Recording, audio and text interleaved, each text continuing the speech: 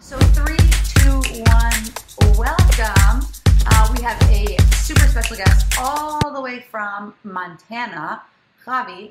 Tell us about yourself. Hi, thanks so much for having me. My name's Javi Brooke. I live in Bozeman, Montana. Been here for almost 14 years. Kind of hard to believe. And I have a unique family story that I love to share because I think, when we share our struggles and our triumphs and our stories, it just helps us create community and connect, and we can learn from one another. And it's been an awesome journey full of challenges and full of, anything you can imagine, but worth sharing, So I have 5 adopted kids, and that's kind of, how my story starts. But actually, it's actually not how it starts. It starts with, a pretty significant permanent infertility diagnosis. And from there, the journey begins. How did, because I'm assuming, and correct me if I'm wrong, typically religious women are not on birth control. So that has zero part. Because I think most women, for a big chunk of their life, I don't want to have kids. I want to prevent. And then poof, they get off birth control and they just assume, okay, now I'm going to have kids. And you don't know until you get there that either you can or you can't. Yeah. So it's really interesting because I grew up in an Orthodox home. I'm the oldest of 9, and I've always wanted a big family. That's kind of just our culture, and you kind of what you expect and what you see and what you want. It wasn't like anyone said you have to have a big family. It's just how I grew up, and I loved it. I loved, growing up in a big family. I loved, that the fun and the atmosphere and the craziness and the busyness. Like I wanted that for myself. And so you're correct in the sense that, I wasn't on birth control. I wasn't trying to prevent pregnancies. But as we got married, when we got married and then we weren't getting pregnant right away, we started to kind of explore, like, why was that happening, and going to doctors and all that kind of stuff. And our journey is a little bit unique here. And I'm not the only ones, but, from when we started our infertility journey till we got a permanent infertility diagnosis, it was just a year. Wow, that's quick. Really quick. Like, basically, between my husband and I, what our issue was either going to be resolved with this one procedure or not. Like, there wasn't a million things to try. There wasn't a million rounds of IVF. There wasn't, all these different, let's try this and let's try this and let's try this. It was either this works or it doesn't. And, so we prepared for this procedure, and I was 23, my husband was 26, really young, Very really young. Wow. To have like these like life-changing scenarios, and apparently this procedure wasn't successful, and we were just told, like, that's it. There's nothing else to do. Like, there's nothing to try. On the one hand, it's kind of nice to have that closure and to be able to, like, move on in a sense and figure out what you want to do. But on the other hand, there's no hope. There's nothing you can try. There's nothing to do, and you're kind of just a little bit lost. Like, okay, well, now what?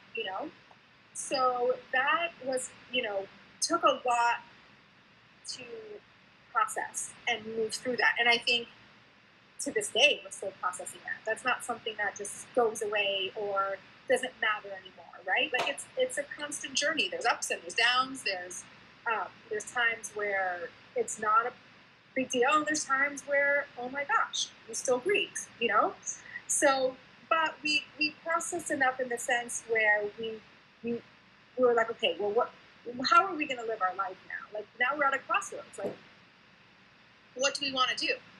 And, with a lot of discussion and a lot of thought, it was really clear to me that I really wanted a family. I couldn't imagine living and being in this world without children to raise. Like, some people can do that, and some people want to do that, and that's totally 100% wonderful.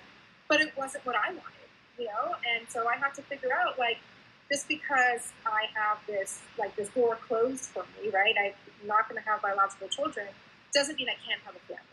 So I just had to figure out how. And so between my husband and I, we figured out that what the path that we wanted to take, and the thing that both of us felt most comfortable with and felt most natural to us was adoption.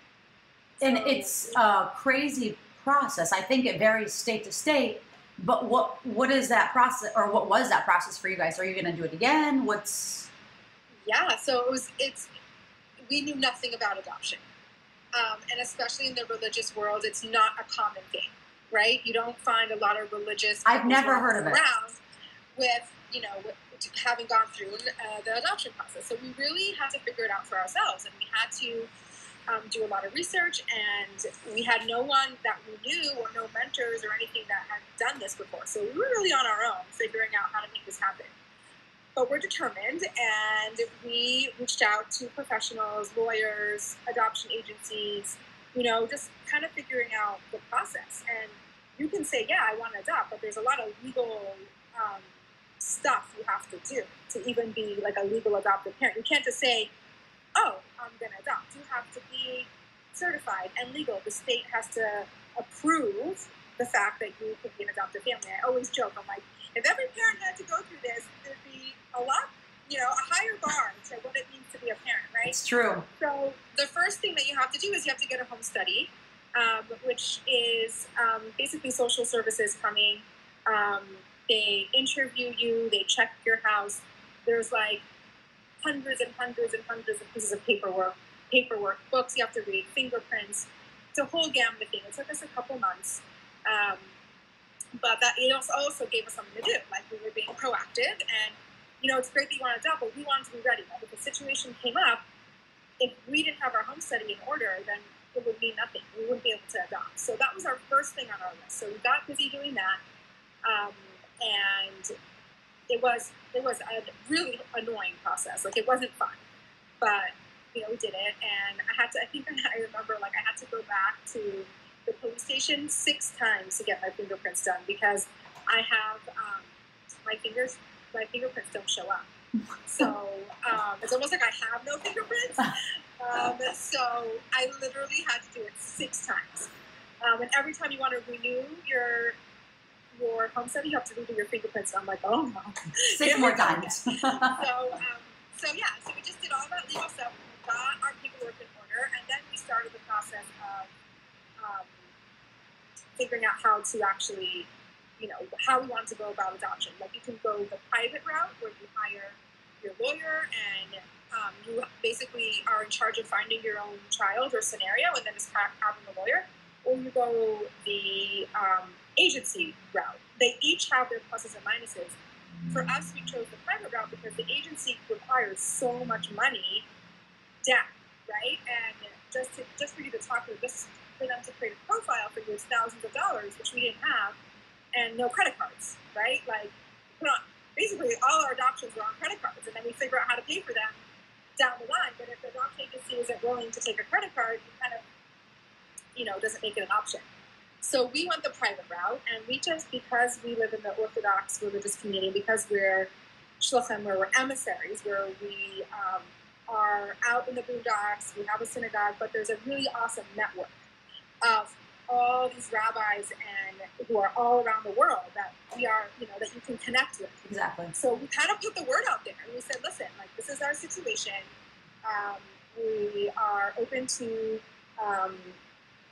adopting a child that's in need, and if any situation, like, because there's rabbis all over the world, and as our job is we are connected with the community and are there for people who are in any circumstance who are struggling. So a lot of times rabbis come across, like, situations that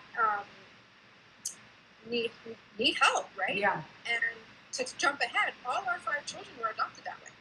So, wow. And so theoretically, it would be with a Jewish family. If that's who the rabbi's coming in contact with, but not all your kids come from. Not all the time, right? So theoretically, yes, but there's a lot of times where, okay, maybe the birth mom isn't Jewish, but is connected or has Jewish parents or is connected to Jewish, you know what I'm saying? Yeah. So we have, some of our children are born Jewish and some aren't, just depending on the situation. So, but, you know, that was really like, it was almost like showed that like, this is what God had in mind for us, you know, like this was the path, because we did put it out there, and that's how we built our family.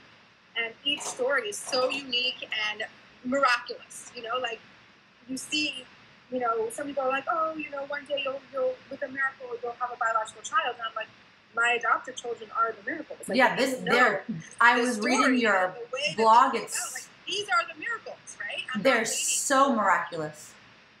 Yeah, so that's how we did it. You know, we just put the word out there, and over the last, 12 years, we've adopted 5 children.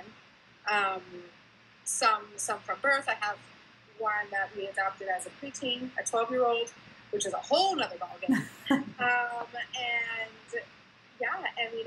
we basically opened ourselves up to creating a family in a way that wasn't expected, in a way that we didn't anticipate. But because we allowed ourselves to open up and be like, just because it didn't happen this way doesn't mean we don't have to have it at all. And I always say, like, the more you open yourself up to the world, the more you are open to opportunities, the more you're going to get out of life. Because when you close yourself up and say, I don't, like, I can't tell you how many times I heard, I don't do that. Like, I don't ski, right? And then you're putting yourself in this box, like, I don't do it. But what happens if you try, right? What happens if you do? What happens if you stop putting yourself in this confined box that you create for yourself? Then you have so much more at your fingertips and so much more experiences to have, because you are allowing things to organically happen and be open and just not shutting it off before it even starts. Yeah, and it's really a cool way to raise kids, to have that mindset.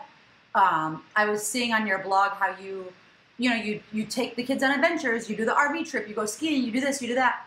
And I want you to touch on a little bit, because I know so many parents whose life, and people say, when you have kids, no more date night, no more this, no more that, it stops. And it's like, no, for me and my little one, and we'll have more hopefully, it's a direct connection of us. They're a piece of us.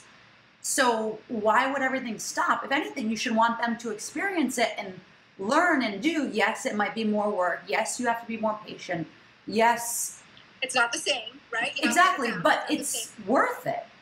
Right, and I love to travel. That's one of my passions. And it's so funny because I had so many people tell me, okay, you'll travel again when you're 60 and when your kids are all out of the house. And I'm like, I'm not waiting till I'm 60 to go see the world. Like, that's ridiculous. And who says I'm not even going to be alive? Like, so we travel. And guess what? We travel as a family.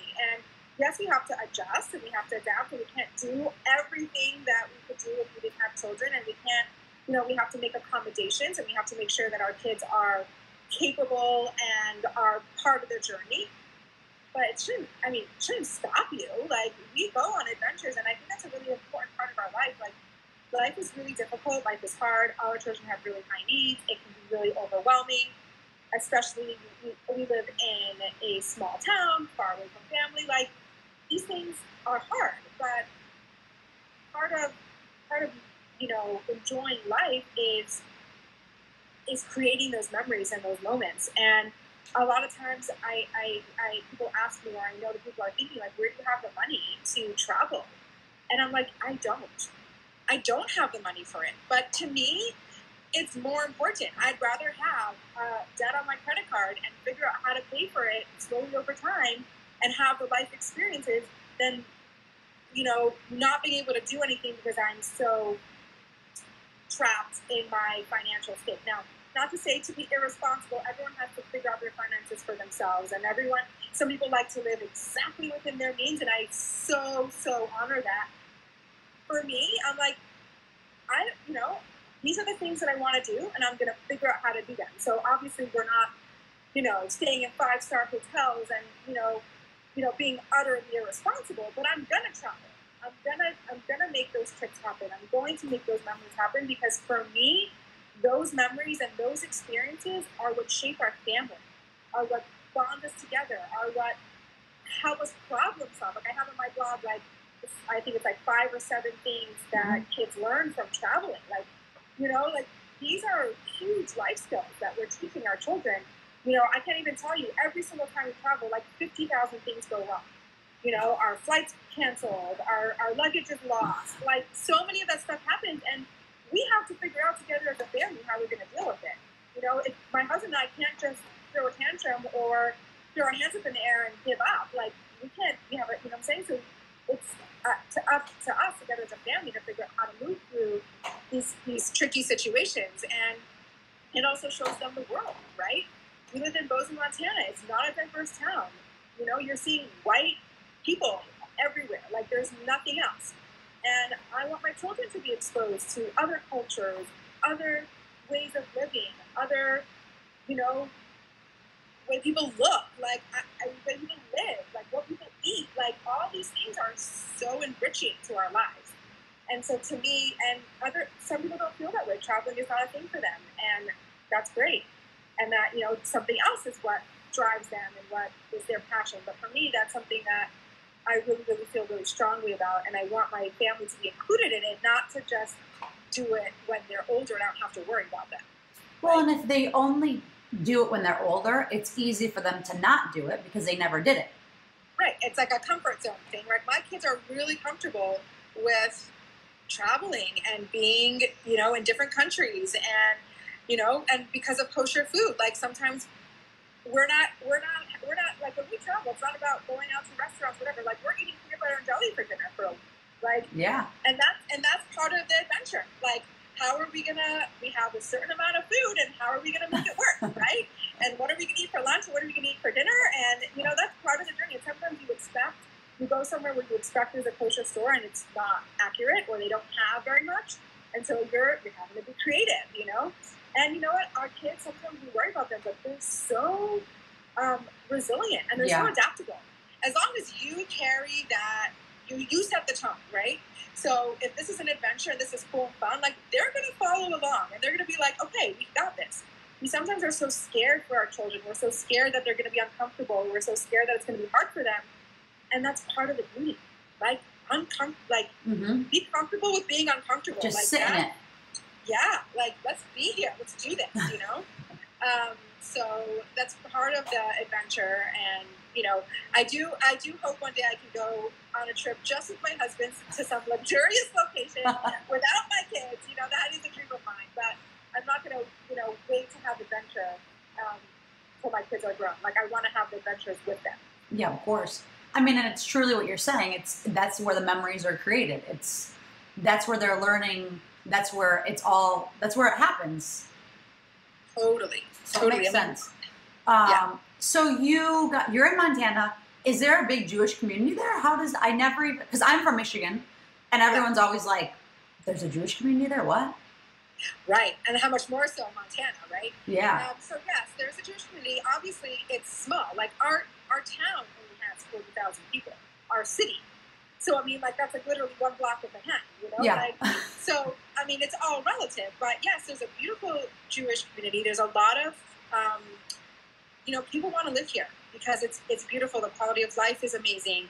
The priorities here are amazing. Like, everybody is super, outdoorsy and healthy and, wants to live life, isn't as distracted by, the physical, like, what you have and don't have, looking at, it's just not like that here. The objects. Yeah. I mean, people have nice things if they want, but like, it's just not a thing, and people are really focused on experience, right? Life, opportunities, wholesome education. Like, it's just a really great place to live. So people do end up here. We have a really great, wonderful Jewish community, obviously small compared to big cities, but we are so busy, right? Because we really focus on the individual. Like, we don't really care how many people come to our classes or Shabbat dinners or all that stuff. It's like, it's about personal connections. We spend a lot of our time learning with one-on-one with people, going to coffee, you know, making those one-on-one connections. To us, that's what it's all about. Quality rather than quantity. 500 people at our services, but that's not our goal, right? You know, so it's just, it really, you know, it's a great community for us, right? I mean, and we love it, and it's really, literally become like our family. You know? It's amazing. It's so wonderful, and anyone who comes and visits can feel that energy, and just, it's such a loving, warm community. And you know, it's harder during COVID because some of that in-person stuff isn't able to happen. When it was nice weather outside, we were able to do things outside and socially distance, but now it's freezing already. And so it's hard. It's hard not to be able to see our people and connect, but we always find ways to continue that connection and that, you know, the growth, and you know, there's always a way. And hopefully soon we can get back to normal.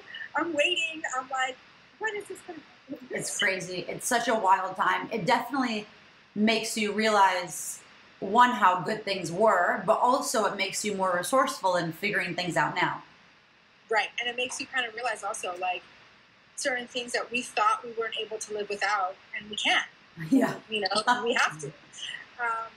And hopefully, yeah, one day, like someday soon, we can go back to I don't think life is ever going to be the same, but I do think, I'm hoping that we can learn, and we can go, when we go back to a more regular life, it'll be better, because we will have taken some pointers, right, and some priorities, and you know, looking at the country and the political atmosphere, like, it's hard to believe that that's going to happen, but I'm hoping that as individuals, in our own lives, we can change, we can do things better, yeah, and exactly. we can take responsibility for ourselves and our families. That's what I hope. Well, and you know, it's that saying, be the change you want to see, and it's so true, because it's like, it's easy as humans to fall back into old patterns and ways, but it's like, if with this, it happened so quick, and it's been such a quick, 7 months, but it's still, if you're forming new habits, you try to hold on to them. Yeah, I mean, we were thrown into this, just, it happened at the blink of an eye, and then I don't think any of us imagined that we'd still be in the situation. We'd be like, oh, whatever, 6 weeks, a couple months, you know? The fact that we're still here and we're still trying to figure it out, you know, is hard, but it's building resilience, it's building character, and, you know, but there are a lot of ramifications, you know, like, our children are not getting what they need, you know, from schools or socially, and we're going to have to deal with those consequences, and I don't think any of us are coming out of this unscathed. Like, I think all of us have really suffered in one way or another, whether it's, you know, mental health wise or actually physical wise, or losing someone, or, you know, none of us has gone out of this untouched. And I just hope that it was for a purpose. Exactly. Like, something that we can understand. Day, something changes, and it wasn't all for nothing. You know? Definitely. So along those lines, how do you juggle it all, right? Because you guys are running the Chabad. Did you guys bring the Chabad to Montana? Yeah, we were the first. Yeah. Okay, cool. We were the first. Yeah.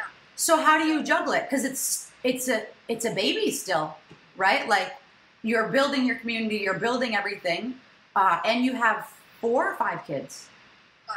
5. Husband.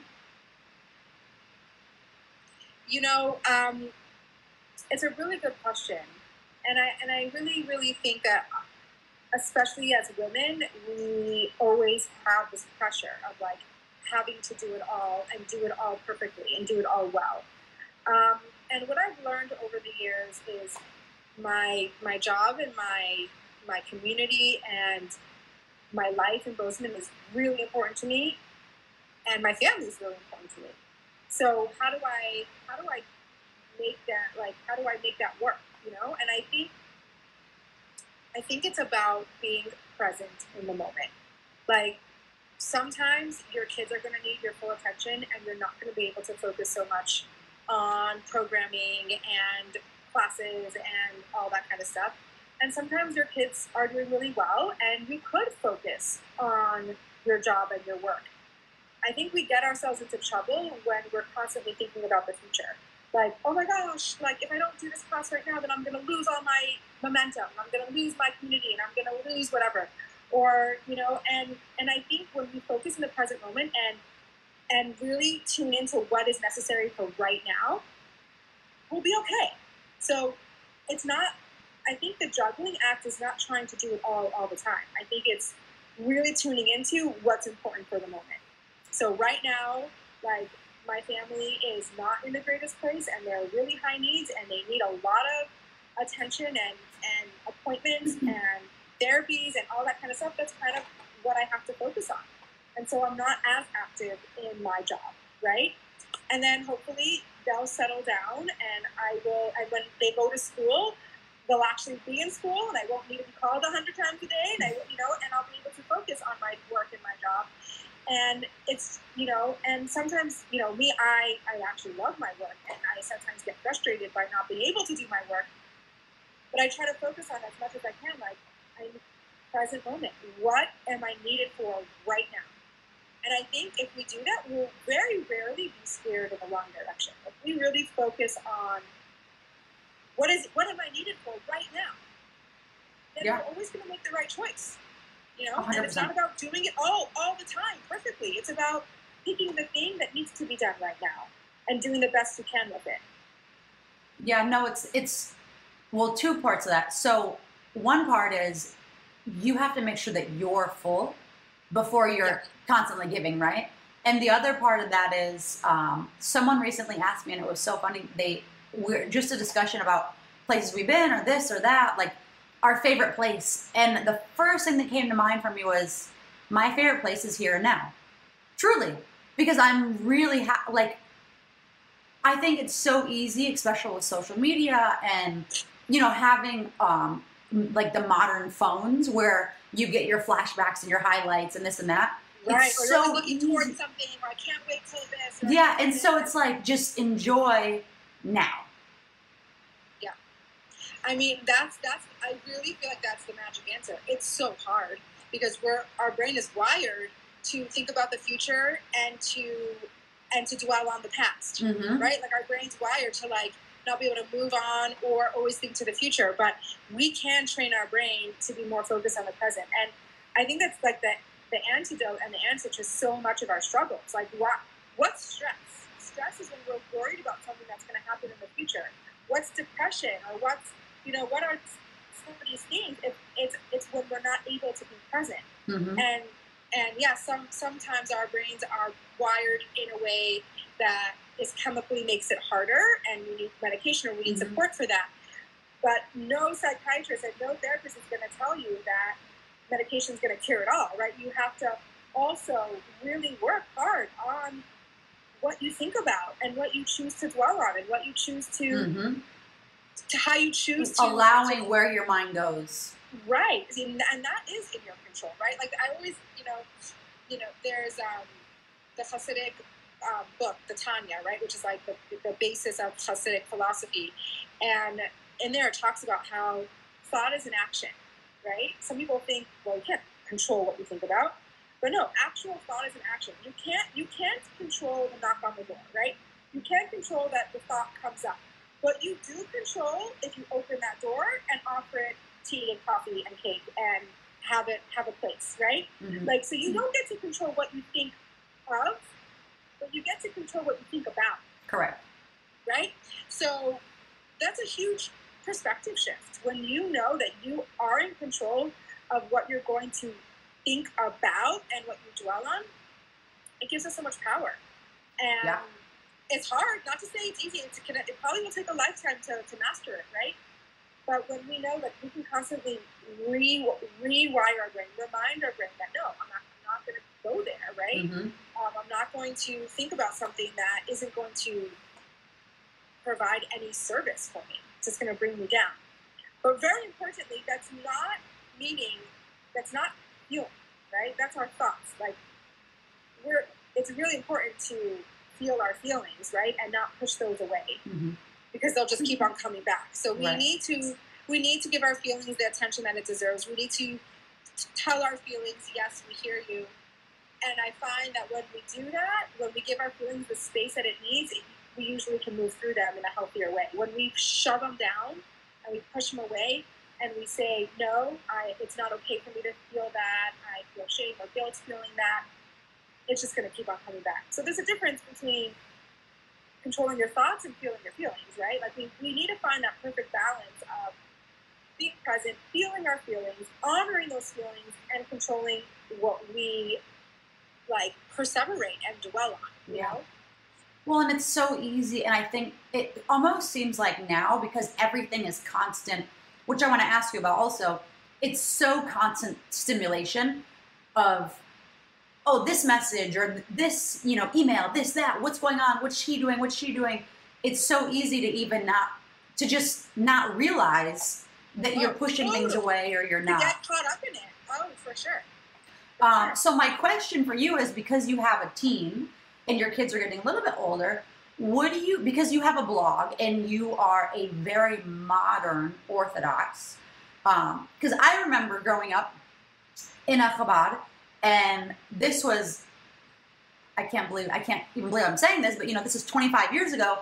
They didn't have TV, there was no radio, they only had the tapes that were playing religious music, and it was such an enclosed box where now everything's at your fingertips. What do you do with your kids for, and I think it's something obviously every parent is going to have to deal with, regardless of being religious or, whatever they are or not. Oh, for sure. What are you doing with your kids for social media or not, or giving a phone or iPad, or especially with COVID, because now you have to give. So yes, oh my gosh. I have a lot of strong feelings about this because I've lived through a lot of different experiences that I never thought I would. But so we are a typical Orthodox family in the sense that we don't have a TV. We have radio, but obviously my husband and I both have phones. We're on social media. I have a teenager. We adopted our teenager at 12, and she joined our family with a phone, with a smartphone. And because there were so many changes and she was acclimating, we gotta just let it be. We let her have the phone. Maybe I would have made a different choice hindsight, but life happens the way it's supposed to, right? Yeah. So I'm not going to dwell on that. But, my experience, because I've lived through it, is that social media is very powerful. It can be powerful in the positive way and very powerful in the negative way. As adults, it is very powerful, and it's even extremely difficult for adults to manage social media correctly. But we actually have the ability to, because our brains are developed. Our brains have stopped growing. I mean, they're always growing, but our neural pathways are formed, and our impulse control is, we can have impulse control. Teenagers cannot. So if an adult has social media, it's at least possible for them to use it correctly. Teenagers cannot. Teenagers do not have the ability to navigate social media in a healthy way because their brains are not ready for that. They do not have the ability to not get sucked in or not do something really It's addictive. Send the naked picture because it feels good in the moment, but they're going to regret it later. They don't have the ability to look forward and understand the ramifications of what they do in social media and the bullying and the influence, So my daughter had, it was a horrible thing. And, she had a lot of trauma and she suffered with a lot of different things to begin with. But let's say you have a child that's suffering from an eating disorder, and then she's on social media. All the accounts she's going to follow, all the people that she's going to follow are going to be feeding that. Correct. That insecurity in her. And it's just going to make it so much worse. The same thing with self-harm. There are accounts that promote self-harm. It's crazy. Right? Like, you would never believe it. So giving our children social media at this age isn't fair. We're not doing them a service by saying, here's this really cool thing that could be really dangerous, but I trust you're going to make the right decisions. They're not able to. It's just not fair. So from learning from these experiences and really, really digging deep, my my teenager ended up going to a wilderness therapy program and a therapeutic boarding school to deal with her trauma and all that stuff. And when she came back home, she doesn't have a smartphone.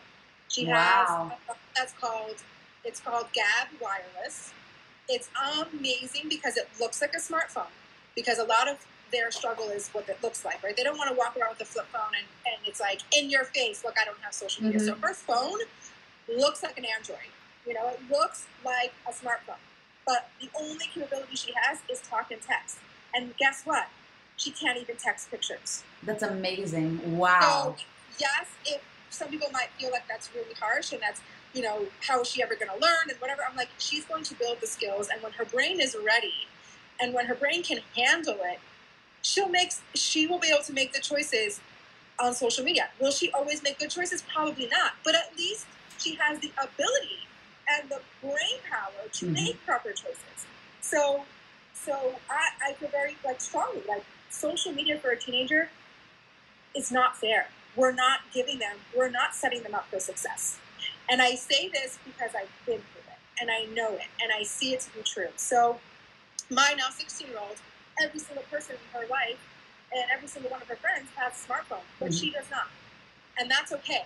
And I feel really, really good about that decision. And she's accepted it. I'm sure she's annoyed by it at times, but she understands and she knows that this is it. And this is what it is. And I feel like we can do our children, just because for someone like, well, you're telling your kids you can't have it, but you have it. Yes, adults are different than children. Adults can handle it. Do adults make stupid choices? Yes. But at least they have the choice. And now with you're right, like with COVID, it's really hard because I love you. One of my kids are going to school. She does school online in the morning and then goes to school. So, so now with COVID, and a lot of times, they're in and out of school. My daughter is in school, but so many times they shut school because there's a possible case of someone getting tested. So they need a computer, and it was really scary for us. I'm like, we have it. We're doing really well right now with no smartphone, no social media. So she doesn't have a computer yet, but she is going to get a Chromebook. She's going to get a computer, and what we did was we made a computer contract, and we're like, this is what this looks like. These are our expectations. These are the hours that you can work on your computer. These are, I'm going to have, I can't put restrictions on it because the restrictions actually block sites that she needs for school. But I'm going to have, I can see the sites that she goes on. Right. I'm going to be able to see that. And if there's anything that I'm worried about, it's not a conversation. I take the computer until I feel safe enough for you to have it back. Totally. So we have to adapt. And ideally, I would say no computer. But being that this is the situation that we're in, she needs a computer. She's 16, and this is for school. And she, she's gonna, go on YouTube and she's gonna watch the videos and whatever she's gonna do on it. I am putting some trust in her, but it's in a very structured way. And I'm able to say, if this isn't going well, then it stops happening. Yeah, simple. So that is my really passionate thoughts about social media. So if anyone is having a preteen and a teenager and not knowing what to do with a phone, I really suggest you check out Gabb Wireless. G-A-B?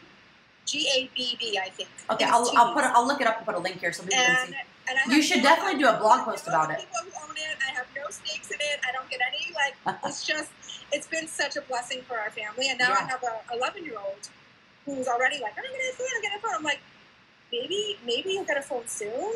Maybe when you're 13, 14, maybe a phone, but it ain't going to be social media. It ain't going to be a smartphone. You're going to have no internet capabilities. This is not something, it's not fair. It's not fair to ask them to manage that. Well, there was this, I only watched the first 20 minutes. I need to actually sit down and watch it, but it's called The Social Dilemma. Yes, I've heard so much about it. I haven't watched it.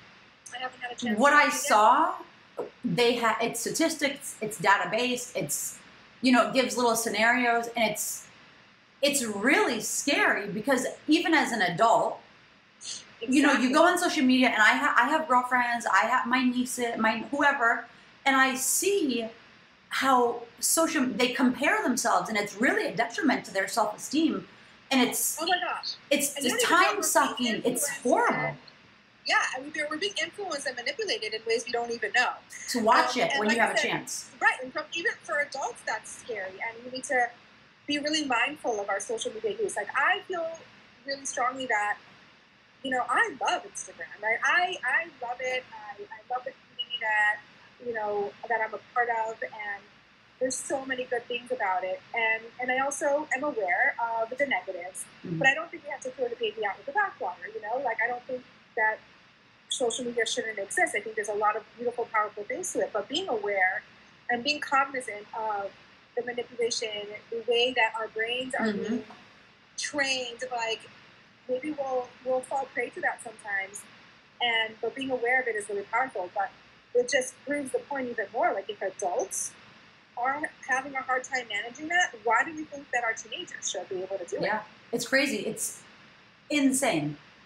Yeah, it really is very powerful. And our, like, teenagers, they're susceptible to addictions. They're susceptible to all these things because their brains are still forming. Their thoughts, their opinions are still forming, and they're so malleable. They're so easily formed. Like, we need to be able to give them that chance to do so without being bombarded with so many other thoughts that they don't even know what to think. Well, and I mean, it's exactly what you're saying. If adults can't do it properly, then how can you expect kids to? But also, I think it goes to the society norm or the standard that society puts up. Right. Having Everybody has it. Right? yeah, Like, having a like, phone that looks. Everybody has a phone, and everybody does it. This is the world we're living in today. But, you know, we still get to make choices, and just because everybody's doing it doesn't mean it's the right thing. And it takes a lot of strength. It takes a lot of strength to be able to hold that and stand that and be able to hold the anger of your kids when you tell them you're not getting a smartphone. Like, they're going to be mad. They're going to be angry. And us as parents, we have to understand that we're not always going to be liked by our children. We're not always going to be able to make them happy. But we have to not let that distract us because they're counting on us to keep them safe. And as it is, we can't control everything. You know, if they're gonna be unsafe, you know, there's always a way to find something unhealthy to do. But why make it at their fingertips? Why make it so easy for them? Exactly. You know, and just because everybody's doing it doesn't make it right. And we have the power to make those choices. So I actually can physically tell you and say that it's possible that your 6-year-old kid is going to go to school without a smartphone. And you know what? They're going to be okay. Yeah. Like, it's going to be okay. And yes, she's the only one. And it's still okay. But, you know, she probably uses her time so much better because she's not just constantly, like, she's productive with her time and does. Right, and she wants to watch TV and she wants to watch her shows. And so guess what? We go to remember the rental movie stores, and we rent the season of Bones that she wants to watch, or the movie that she wants to watch. Like, I'm not against her doing that, but it's so much more controlled, right? Yeah. Like, here's the show that you want to watch. Enjoy. But I'm not going to give you it with all the other crap that it comes along with. Well, you know, and also the other part of that, I think that's so, well, two parts. One, it's easier for a parent to just say, here, occupy yourself. Right. Like, yeah. I understand people have full-time jobs, and I understand people, you know, parents are busy, but I don't think that just giving the kid the iPad or giving them the phone or giving them to keep them. And then they learn to read, and they learn to, to play the guitar or exercise, talk on the phone, be social with your friends, talk, right? To be creative, to draw, to do other things that they probably wouldn't just try to try if they were just busy scrolling. It's okay to be bored. Yeah. Right? Like, we don't always have to be stimulated. We don't always have to be occupied. If you're bored, that's usually when something creative is going to happen. Yeah. Or not. Like, or be bored. Or take a nap. Yeah. Like, it's okay. Like, sometimes I also think that kids in the society nowadays they're constantly having to be entertained. They have to do something. They have to be busy. No. Be bored. Well, and I think that's why it's so, because I have a 6-month-old, right? So everything has to be pulled back, and I don't have a nanny.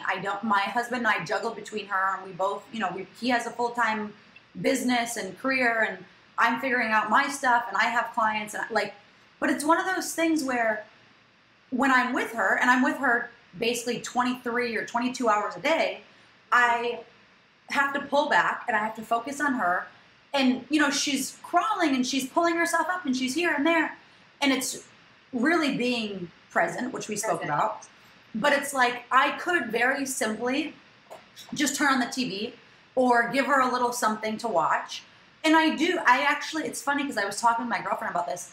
I let her watch, I allow her to watch basically 1 to 2 episodes. Each episode is 15 minutes.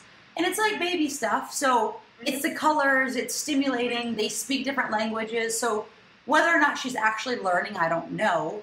But I do think because now I can't do mommy and me groups. I can't go, you know, because COVID. You have to adapt, right? Yeah, so I'm doing things that I don't want to do, but I do think it's necessary for her to hear baby voices and hear baby, you know, the goo goo gaga. Right. So that's my alternative. Like we still go to the park and we're very active. But it's interesting because it's like, how do you find your balance? It's finding the balance, and the balance will look different for every family. And exactly. You know, and I think the most important thing is we don't judge each other for our choices, right? Yeah. And we're never in somebody else's shoes. We never can fully understand somebody else's scenario, predicament, life. But it doesn't mean that we can't have the power to make our own choices, and we don't have to be swept up in just because everybody does it. That means we need to do it too, you know? And we all, like every family, will find their balance. Like for my family, for my younger kids, like screen time is so detrimental. Like in the end, I it's not even worth it. So my kids, they get 45 minutes on Sunday. That's it. Not because I think that it's bad to watch every day. I would love it if it worked for our family. It would be amazing. But it doesn't work for my family. Yeah. So I give them, so I have to figure out what works for my family. And that may sound extreme for some people, but it's what works. 45 minutes a day of screen time isn't bad. Like if that works for your family, great. For me, it's once a week because I know that they're kids and they want to watch, and I have to grin and bear it because after they watch, they're going to be monsters. But, you know, once a week I can handle that, not every day. Yeah. You know? So it's really about really focus. It's really about focusing on what's best for you and your family and not worrying about what anybody else thinks, what anybody else is doing. If you can do that, then you're going to make the right choices. Because if you can block out the noise and block out the, you know, the expectations or the, you know, the status or the whatever it is playing into your head, then it's really hard to make the right choice for our family. But if you can do that, if you can just really hyper-focus on what's really best for you and your family, and I'm saying you also, you as a parent have to also manage and survive, and sometimes that's with screen time, then you're going to make the right choice because you're not worried about what anybody else thinks or feels or does because it's really not relevant. Yeah, I think it's such a weird time because so many are wrapped up in what's so-and-so doing or keeping up with the Joneses or that type of stuff. And it's even now, because of COVID, so many people are less likely to go outside and less likely to go for walks and less likely to go out and do the things. So now it's just so much more screen time and scrolling, and I think that it makes it really, you have to put the extra effort in. Yeah, it does. It takes a lot of effort. On the one hand, I feel like because everybody has to so hyper-focus on their family, people are starting to understand priorities. And then on the other hand, there's a lot more screens because we don't have as many options. So it's and my favorite thing about life is if you find a balance, then you know, any extreme is never good, right? Right. So, and that looks different for every family. But if you can find the balance for your family, then you're going to be okay. You know, like, totally. It'll be okay. So then, because we are coming up on, somehow the hour just flew by, of course. I know. Oh my gosh. Yeah. I know, it's insane. So my last question, which I know you have a lot of this on your blog, but I was, of course, you know, stalking everything that you post and everything on your social media because I wanted to learn and read and see. With your kids, how do you? Because you got when they're older or younger or whatever it is, and they obviously just, you know, you kind of just fold them in and they adjust and adapt because kids are truly resilient. with any issues or thing, because you mentioned this in the beginning of the episode, each one comes with their own thing, as any individual, whether you adopt them or yourself or whatever it is. How do you learn? How do you adapt? Because each kid is so different. Yeah.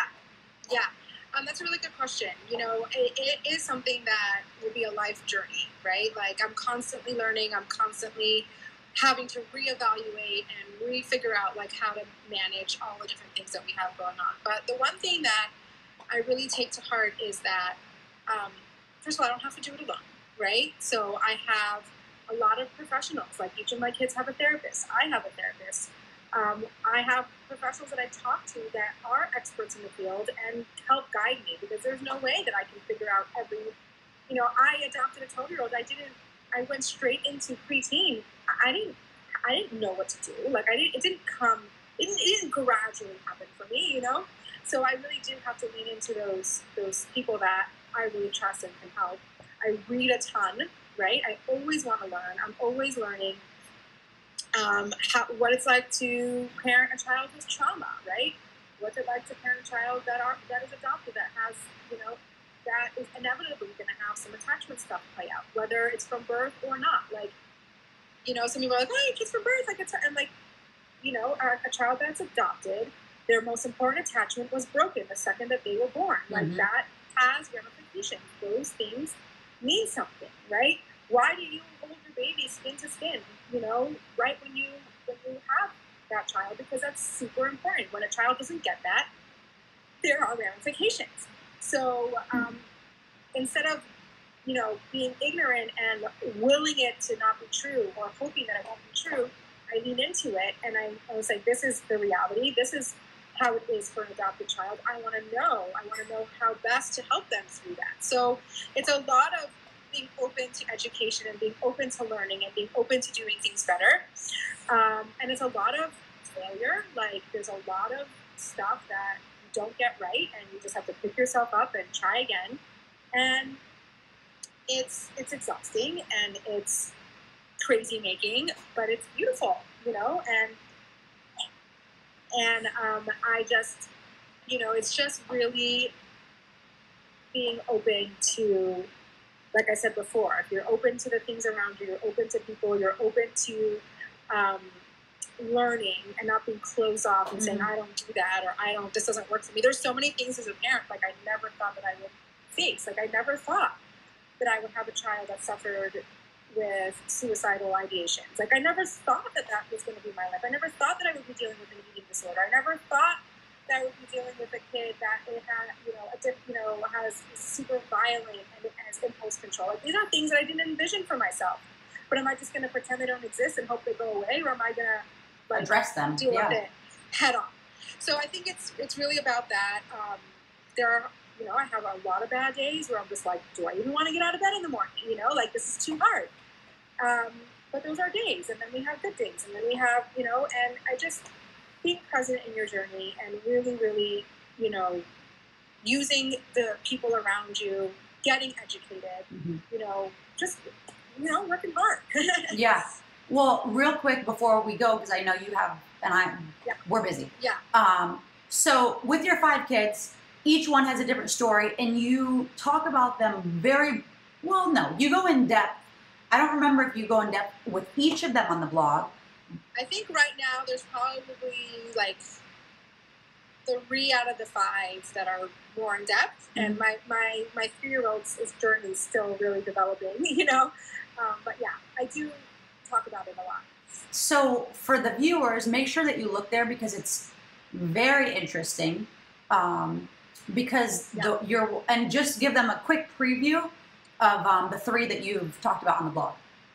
Okay, so I've talked about my first adoption, right? And my first daughter was 11, and I talked about a lot about our infertility journey and how we got to adopting, and then what it was like to adopt my first child and her kind of history.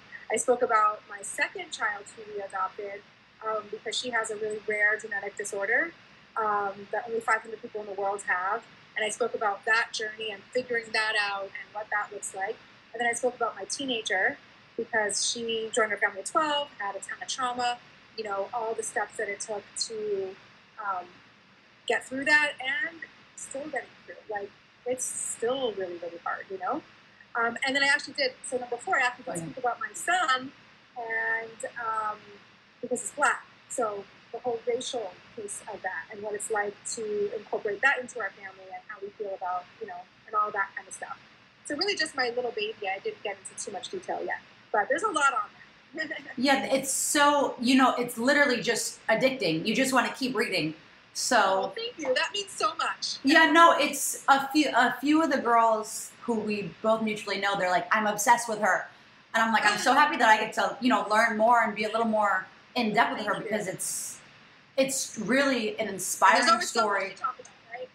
Yeah, there's so much to talk about, but it's just so inspiring to hear, because it's, you know, you overcame and you're overcoming and you help others overcome, and it's awesome, because I don't think that there's enough women who back women. It's for whatever reason. We need to be on this so many times we're fighting each other, or we're putting each other down because you know, we don't feel adequate. But really, we're on the same team. Like, we just need to keep on putting it, you know, propping each other up, not judging what the other person's doing, and like supporting one another. Yeah. I mean, and then we're so powerful, because women, we're powerful. We just have to channel it, you know? Yeah, it's true. Okay, so I'm going to let you start your day. Thank you again so much. It was so nice to meet you. And be well and stay well. And thank you so much. And like you said, check out the blog.